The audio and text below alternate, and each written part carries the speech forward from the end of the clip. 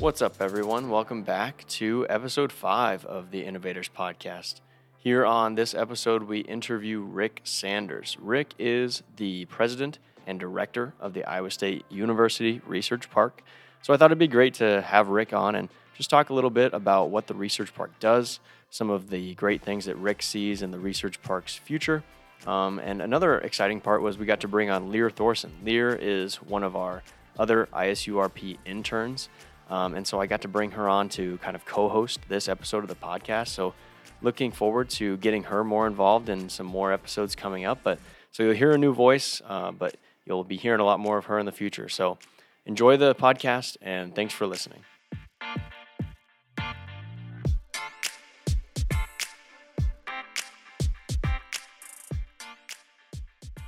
Rick, thank you for joining us today on the Innovators Podcast. Just want to introduce everyone to Rick Sanders, the president and director of the Iowa State University Research Park.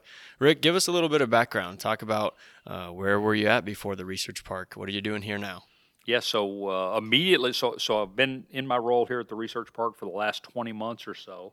And you know, it probably sounds a little cliche to say this about the job you're sitting in, but it's far and away the most interesting and rewarding job I've ever had. Immediately before coming here, I was chair of the Story County Board of Supervisors, and so for those people that don't understand the political structure here in Iowa, Iowa's broken up into 99 different counties, and the geographic entity that is the county has its own political structure, and that's the Board of Supervisors. So everything's soup to nuts in terms of governance of a county, from potholes in the roads to different polling locations for voting, but everything that the county does. And I did that for 10 years, and that was a fascinating experience for somebody who was not overly politically inclined to, you know, at 40 years old, get interested in politics and decide to see what I could do there. I thought it was kind of the cherry on top of what had been a really eclectic professional experience for me over the last 30 years. But it turns out it wasn't. It turns out that the Research Park is kind of that cherry on top. How did you find out about the job? How did you get connected? Yeah, so I'm one of those that, you know, so I've lived in the area since 2003, and I knew that the Research Park existed, and I generally knew where it was, and I generally knew what it did, and I knew there were buildings out here.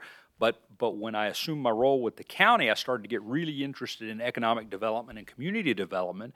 And so Steve Carter, my predecessor here at the park, and I used to talk pretty regularly about what kind of things could the county be doing to assist the Research Park as you really try to help develop our community and the economic development arena in Story County in central Iowa. And so Steve came forward with an idea as they were looking at expansion of the park, and this probably would have been 5 or 6 years ago. And this was before the core building or anything that we have here on the south end of the park existed yet. And he came to see me in my role as chair of the Board of Supervisors, and he said, Rick, you know, we want to do this development. It's about, and I'm going to make up numbers here. They're close, but I don't remember the specific numbers. But he said it's going to be about a $50 million project, and the state's going to be involved, and the city's going to be involved, and the university's going to be involved, and we really need the county to take a piece of this $50 million project. And I said, well, Steve, what are you thinking about? And he said, well, if the county could find a way to take $2.5 million to $3 million of the project, that would really help us figure out how to get this done. And I said, well, that sounds fine to me, but tell me what kind of things would these public dollars be used for? And as I recall the conversation, Steve said, well, you know, we've got to build roads, and we've got to put in sewer lines, and we've got to do all those kind of things. And I said, well, Steve, the county really can't get into the business of building city infrastructure, right? That's City of Ames' responsibility, and if we do that, there's 15 other communities in Story County that are going to come to the county and say, hey, why aren't you building our infrastructure? And so I looked at a real rough sketch of the area, and the rough sketch of the area had a big green space right in the middle of it. And I looked at the green space, and I said, well, Steve, tell me what this is. And he said, well, there's an old stream and woodland that runs through the middle of this area, and we've got to keep everything intact there because that's what we're going to use for our runoff. And I said, well, have you ever thought about turning that into some kind of park? And he said, well, yeah, but we don't have the money to do that. We need to just use the runoff. And I said, well, what if we pulled the county in and figured out some kind of project that could benefit the entire Story County and Central Iowa population and maybe show what we could do with runoff and environmental concerns and really try to bring this whole thing together. Just let me ask you this. What are you thinking it's going to cost you to handle your runoff issues? And he said, $2 to $3 million. And I said, well, it sounds like a win to me. Let's see if we can pull it together.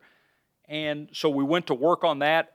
Our people in Story County Conservation were phenomenal to work with, led by Ted Tedesco, who's a former mayor of Iowa and now the namesake of the park. And there were a lot of hurdles to get through, but we were able to put together this wonderful 35-acre county park. And I figured that was the extent of my involvement with the research park. Hey, I was proud of the park. I was proud to be helpful in getting it done. And then Steve Carter announced his retirement. And I had not really, up to that point, I had not considered anything like this. I'm not an academic by background. I'm really proud of my bachelor's degree, but that's the extent of it. And got to looking more and more at what it was and the skill set that I thought would be necessary to hopefully take the park to the next level. And decided that I'm at least worth considering. And so I threw my hat in the ring, and when we got down to the final 4 candidates, it was pretty clear that one of these things did not look like the other. I mean, the other 4 all had their doctorates, and they had all worked in university research parks around the country, and I didn't have any of that. And so I thought, well, this is going to be pretty simple. Either they're interested in me or they're not. And fortunately for me, they ended up being interested in me, and so I started on June 1st of 2019. Very cool. So you have some experience with major park projects from an external viewpoint. Do you think that helps you as now inside of the research park? Do you think that experience working with the major development while you were outside of the research park has helped you in this job too? Yeah, probably it has helped me. But I think what has helped me more in this job, first of all, we're so fortunate that I inherited this unbelievably talented, dedicated staff. And so I came in really as a blank slate, right? So I knew something about the research park, but what I think I really brought to the table is this team building, defining our role, and then filling that definition of the role. And then most importantly, relationship building and connections and what that means, in this case, to the research park. I'm a true believer that the best way to win, the best way to succeed is to find the wins for others, individuals or entities, but find the win for others and then figure out how them winning can be good for you or your entity, and then help them win. And it's a shift in mindset for many organizations, and so I think I very clearly brought that.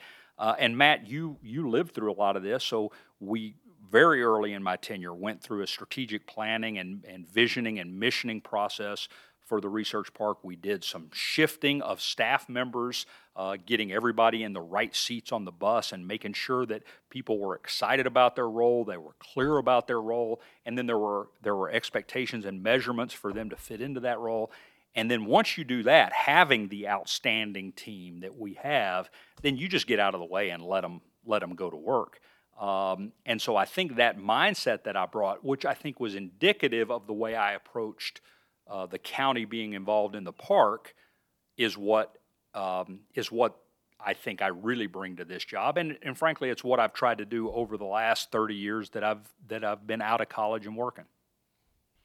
So before we get into too much research park looking forward, I want to talk a little bit about where you were before. Where were you before Iowa? Take us through a rough history of Rick. Yeah, so anybody listening will recognize probably that the accent is not Iowa, or if it is Iowa, it's deep southern Iowa.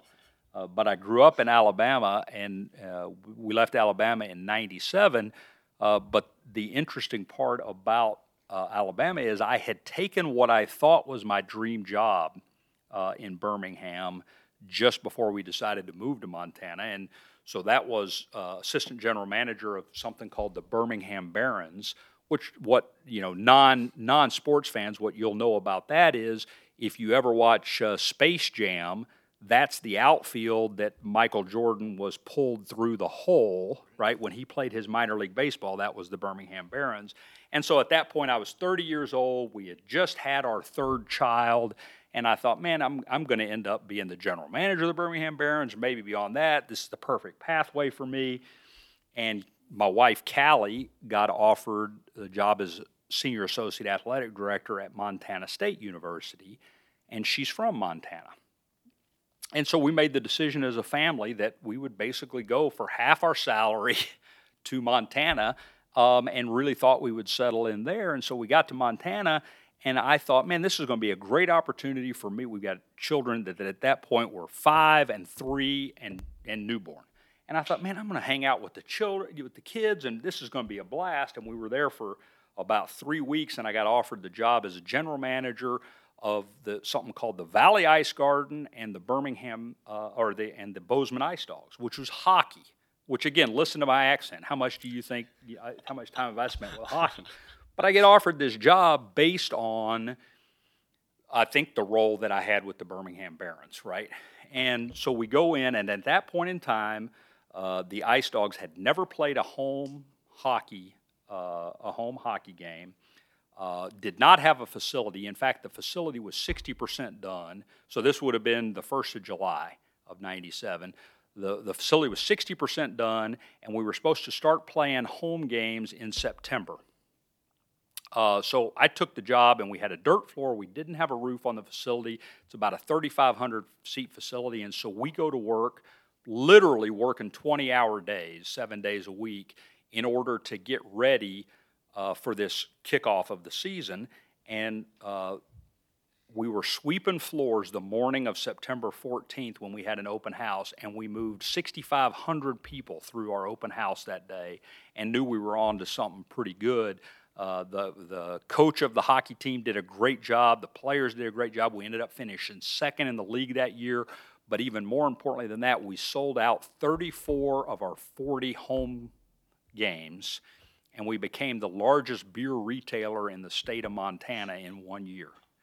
And it was an absolute party. So the story I like to tell about that is that first year we had a home game on Halloween. And so everybody's dressed up, and we're sitting in one of the boxes overlooking the concourse. And my 3-year-old was just sitting looking out over the concourse, and we hear him say something, but it doesn't really register. We're having a conversation. And he says it again, and I said, Jack, what did you just say? This is a 3-year-old. I said, Jack, what did you say? He said, what the hell was that? And I thought, oh, my goodness, he's been listening to his dad for too long. But we had a blast there in Bozeman, ended up going to the University of Maine, where Callie, my wife, had just finished her doctorate and went in as Dean of Students for the University of Maine. I ended up as the Associate Athletic Director for External Affairs, and hockey. Maine has great hockey. Hockey was one of the sports that reported to me, and we had a really nice 18 months in Maine, but we were thrilled when the opportunity came to come here to Ames. Callie came in as the Senior Associate Athletic Director here and still is. I came in and ended up as commissioner of something called the Midwest Collegiate Conference, which is a bunch of small colleges in Iowa and Wisconsin, and had a great run doing that. And then this guy named Barack Obama in 2008 came to town, and he blew my 2 oldest boys away. At that point, I think they were 16 and 14. And they came home one day, and I was apolitical. And had been both a registered Democrat and a Republican and an independent in my life. And they came home and they said, Dad, you gotta listen to this guy. This guy's special. And so I listened. And for me, the early Barack Obama hit it out of the park. When he talked, I mean, you think about what I'm telling you I believe in connections and finding wins and everything. And when he was talking about, there's no red America or blue America, there's the United States of America, and talk about lifting everybody up. I grew up in Birmingham, Alabama in the 60s and 70s. It was very Martin Luther King-esque, at least the impact on me. And so all of a sudden I got really interested. I was 40 years old, and I thought, well, I preach to my kids pretty regularly about leaving it better than you find it. Have I really been walking that walk or not? And so I started looking around, and my first thought was I would get involved in local politics, and maybe that meant city council or state house. I knew that I was personable. I knew that I was a hard worker. And I thought maybe there was a pathway there for me and that I could make a difference. Didn't know anything about county government at that point in time. And so I met with a few people locally, and one of them said, well, you really ought to look at Story County Board of Supervisors. And I did, and it was intriguing to me. One of the things that was intriguing to me is the county had, at that point in time, had not produced a true balanced budget where revenues met or exceeded expenditures since 1987. Which to me was ludicrous. And so I actually joined the board after getting elected, fortunately. Joined the board thinking I was going to be a budget hawk and really get going on that, and I found that I was more interested in community development. And that led me here. So there's the nickel tour. So given all of the experience that you've had in your previous life, is there anything that you've taken with you to now be in your position in the research park that you've kind of drawn on from experiences previously? Yeah, so I think, if you want to use the coach analogy, I think it absolutely fits, right? I am looking for a way to maximize the impact of so let's stay with the coaching analogy. I want every player to maximize what they can be, right? But more importantly, to maximize what their impact is for the team. In this case, the team is the ISU Research Park and the impact that we can have on Iowa State University. And in order to do that, we've got to positively impact business and industry. Well, for us to do that with such a small team, everybody better be in the right space. If you want to, we'll do football, right? The people that need to be blocking need to be blocking. Mm-hmm. The people that need to be carrying the ball need to be carrying the ball. If you need to be catching a pass, you need to be catching a pass.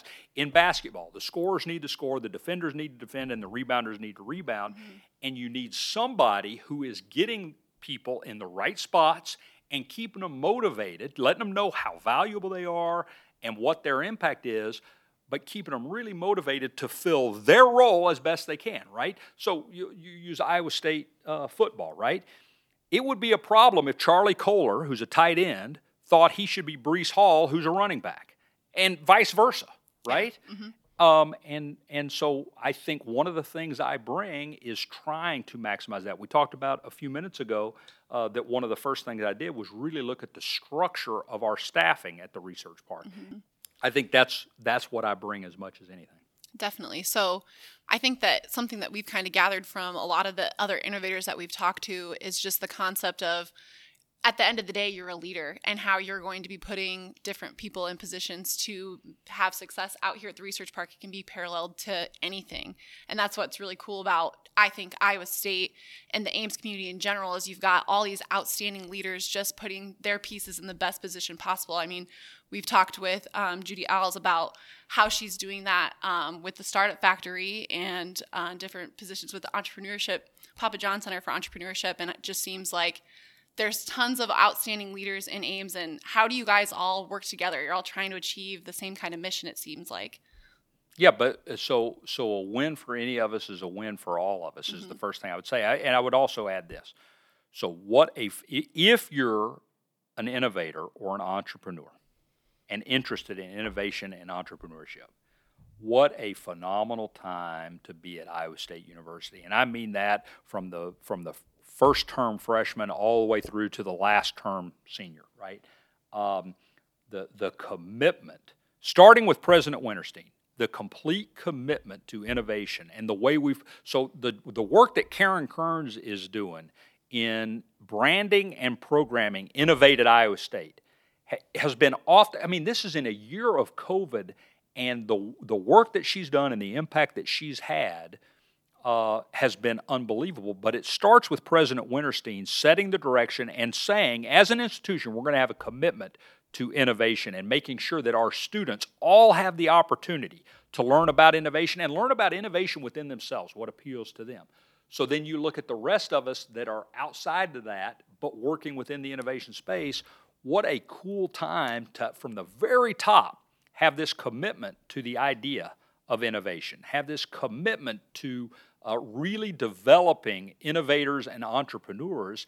And now we've all got to fill our role because it's all a little bit different. So what Judi, who you guys have mentioned a couple times, what she does with the Pappajohn Center and the Startup Factory and the SciBiz Lab is unbelievable, and it's entirely different than what the Research Park does.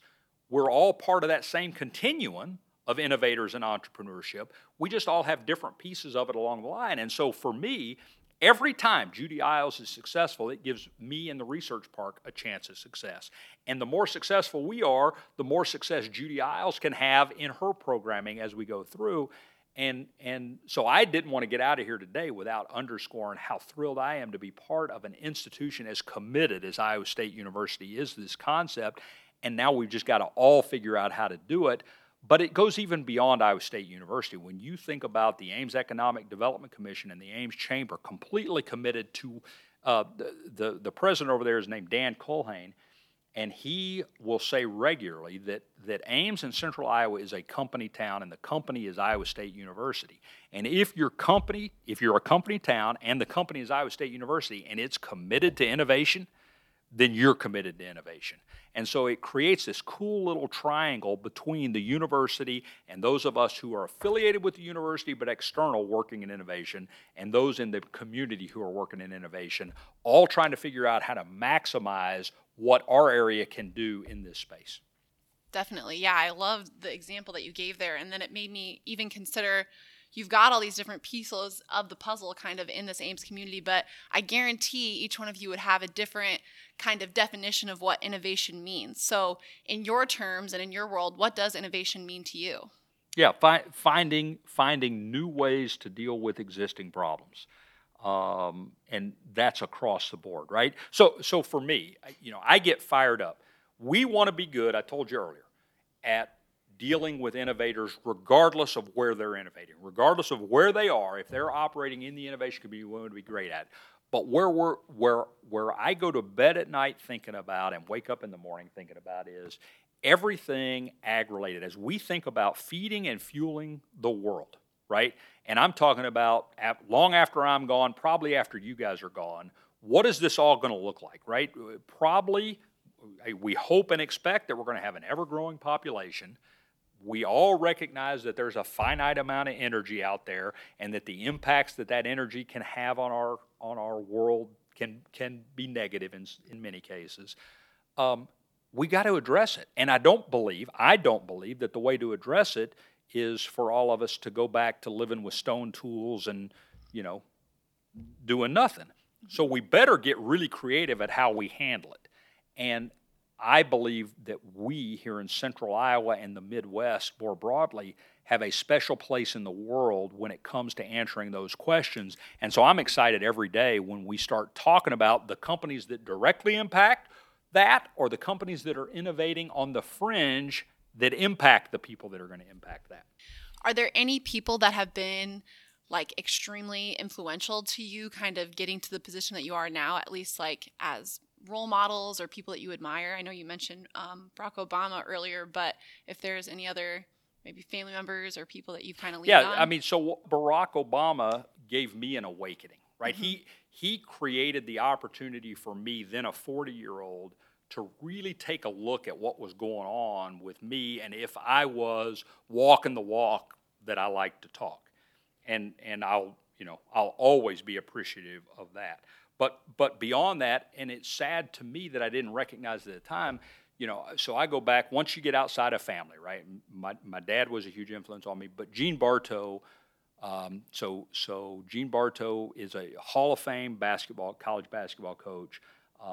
He passed away a few years ago, but he was the coach that replaced John Wooden at UCLA when John Wooden retired.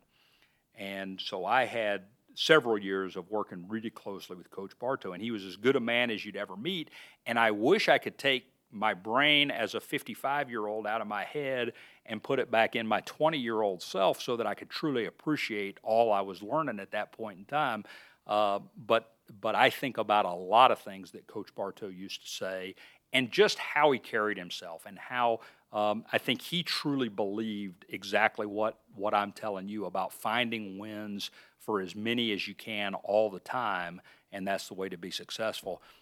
He would be the first one that I would hold up. That was great. So back on to the research park. There's been a lot of changes just in the short 18 months that you've been here, and the years leading up to that. There's been a lot going on. It's been exciting to see as a student and as an intern here.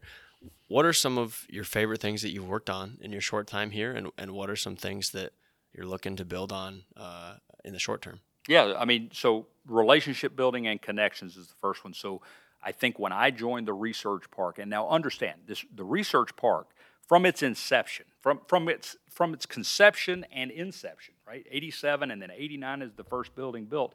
This has been a special place all the way through. And the job that Steve Carter did over his 20-plus years at the helm was unbelievable. This place wouldn't, I mean, none of this would exist without his work, and so he deserves full credit. But I didn't come in here to try to be Steve Carter or try to maintain what Steve Carter worked on. I came in here trying to figure out how the research park could do a better job, in my view, partnering with the local economic development community, partnering with the city wherever possible, and really partnering with the university and helping the university fulfill its mission.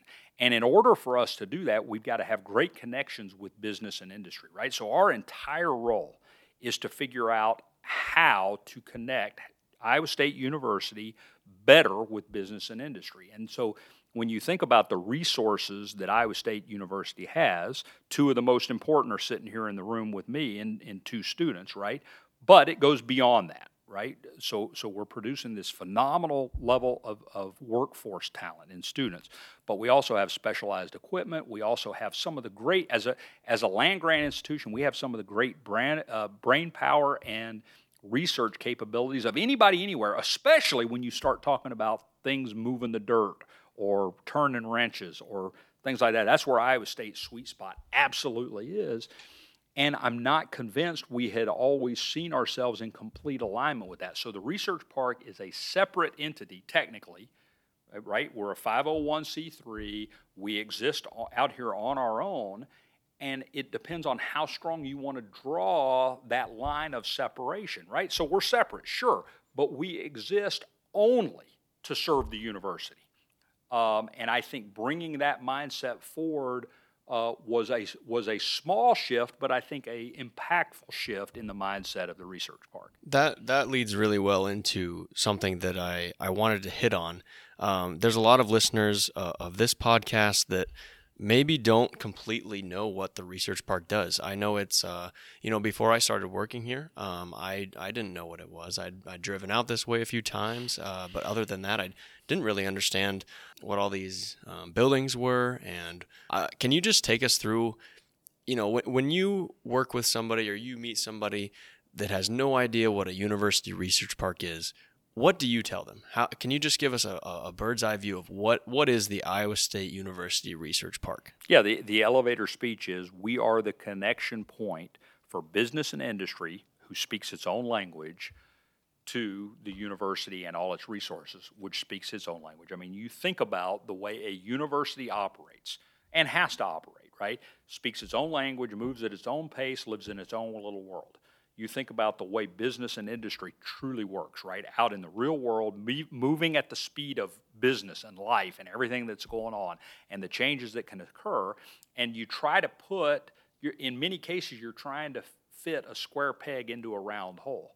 And so the research park is that adapter, right? And our entire reason of existence is figuring out ways to connect things that don't naturally fit together, that don't naturally speak the same language.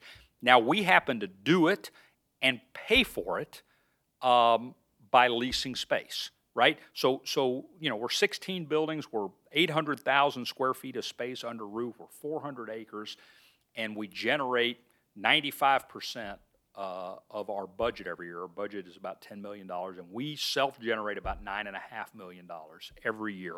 And we do that largely through leasing space. So that is what we do. That's not who we are. Who we are is figuring out how to get Iowa State to fulfill its mission, which is to positively impact Iowa and the world through the knowledge that's being created. You guys are part of that knowledge that's being created at Iowa State University. Figuring out how to positively impact the world. Well, in order to positively impact the world, you got to get that stuff out into the world, right? We've got to get you guys out into the workforce, but we also have to get the technology and the expertise and the research capabilities and all of that out into the real world. And if you're not speaking the same language or moving at the same pace, that's hard to do. And so we fit as that buffer or that connection, right? That cable between your computers that figures out different connections on either end and can tie it together. That's what the research park is and should be. Interesting. Seems like a pretty good analogy. So there's companies that are small startup companies with a handful of employees. There's companies out here who are multinational companies. How does that relationship look different for the John Deeres and the Vermeers compared to some of your other smaller, maybe startup companies who are tenants out here, just like everyone is? Yeah, so we've got roughly 100 tenants at any given time. Like as you just said, all sizes. And I would say we have roughly 100 different relationships at any given time. Because if you think about it, so if you buy in to who we say we are, we want to be a place where innovators flourish. We don't say we want to be a place where certain innovators flourish. We don't say we want to be a place where innovators flourish if you do it a certain way or speak a certain language or move at a certain pace. We say we want to be a place where innovators flourish, and that means if you recognize that Iowa State University is not going to be all that flexible, right? For all the great things that Iowa State University is, it's a really established institution with established protocols, established procedures. It's going to operate the way it operates. And if you recognize that every business is just a little bit different and has different needs and moves at a different pace, then it's the research park. If we're going to fit that gap, we got to be a little flexible, well, more than a little flexible. We got to be completely flexible. We got to be that putty that can mold ourselves to whatever shape is necessary for this given situation. We know what the university is going to look like. We don't know what the business or industry is going to look like, be it size. You mentioned John Deere looks entirely different than Vermeer. I mean, they're in essence, they're in the same industrial space. They look entirely different. Boehringer Ingelheim looks entirely different than Merck. And those are companies that are in kind of the same space. Mm-hmm. Now you go all the way down to that single office with a single person with a single idea who is spending 23 hours a day thinking about their idea. They need help to get over the problems that they're dealing with. And if we're not flexible, we're going to miss on a lot of those. So I think that was a great explanation. I know that's kind of a foreign concept for some people that, when I say, hey, I'm an intern at the research park, they're like, okay, what kind of research do you do? It's always a fun question to answer. But, there's a lot of research parks around the U.S. There are many research parks at different universities. Iowa State's has won a lot of awards.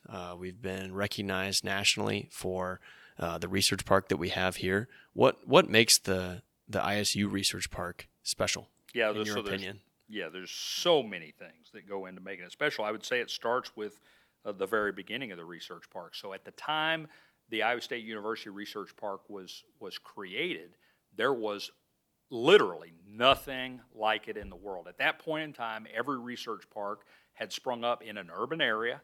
It had generally sprung up as a satellite to a large existing company that had located in the area, and it sprung up in essence to serve the companies that wanted to serve the large company that had located there. Well, when this was conceived, it was literally out in the middle of a cornfield with no real businesses, no anchor tenant, just a place for ideas that were fermenting over at Iowa State University to come and see if they could get commercialized. I mean, that's how it was conceived. So really special even from the very beginning.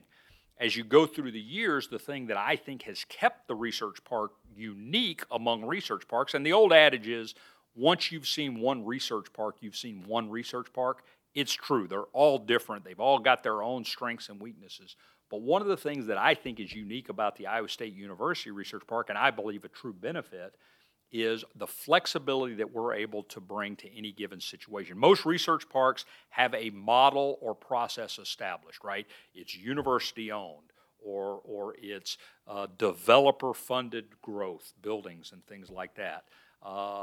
They've got one model that they try to plug everybody into. Well, if you go back to the earlier part of our conversation, we truly believe that bringing one-off solutions to every situation is the way we've got to operate, because we're not trying to make people fit us. We're trying to help people and companies fit Iowa State University, and we're the only research park that I'm aware of that brings all kinds of models together to build buildings, provide space, provide services, rather than saying, okay, here's how we do it at the research park, now you fit in with us. We say, what do you need? And then we figure out how we can fit with you. That, to me, is what really differentiates us and makes this such a vibrant, special place to work. I mean, you guys, you get to sit there in the common area in our office every day, and sometimes I'll just stop what I'm doing and I'll think about you guys sitting out there, and you can hear everything that's going on in the office, and you can see the 3,000 things that are happening at once. And I've got to think it's kind of a cool experience for you to at least be, I mean, you're a direct part of so many things, but at least have an ancillary part of everything that's happening in the research park. That's, in my mind anyway, you guys have some cool experiences day to day. I would agree with that. I would definitely agree with that. I think it's just cool to see what's going on. It's cool to see new companies looking at coming into the research park, or whether that's a larger company that's looking to rent a lot of space, or a startup that, there's a couple of startup companies that were in real startup mode, like their founders were students when I was a freshman, and now they're becoming very established companies and renting more space and hiring employees, and just seeing that transition is really amazing to see. So agree with your point there of the interns have a really cool kind of lens into the happenings at the research park. So you made me think of two stories real quick. So the first thing I would say is, personally, I have seen what the research park can mean to an Iowa State University student. So my oldest son is a 2013 Iowa State graduate, and one of the jobs he had while he was in college, he was working at the Alumni Center, just setting up tables and tearing things down. The Alumni Center was pretty new at that point in time, and he decided he wanted to do so. He liked the job at the Alumni Center, but he decided he wanted to do something more applicable to his future. And so he heard about this new company called Web Filings that had located at the research park, and they were looking for an intern. And he went out, and I believe he was the first or one of the first interns that the company Web Filings had ever hired.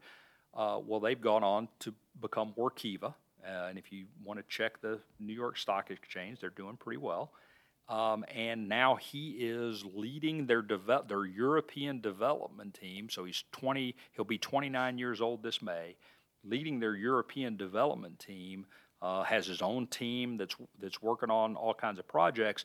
And I think about what that life looks like for somebody who just a few years ago was in the exact spot you were in, and what the Iowa State University Research Park has meant to him. Right? And so that's a very personal example to me, but you think about it. So you guys all know the interns that have come before you and some of what they're doing now, and other interns at other companies here within the research park and the kind of success they're having. It's kind of cool to know that, I would say when I'm old and gray, but I'm already both, that when I get to look back somewhere down the road, I'm going to know that I was part of an entity that has such a great impact on so many young people.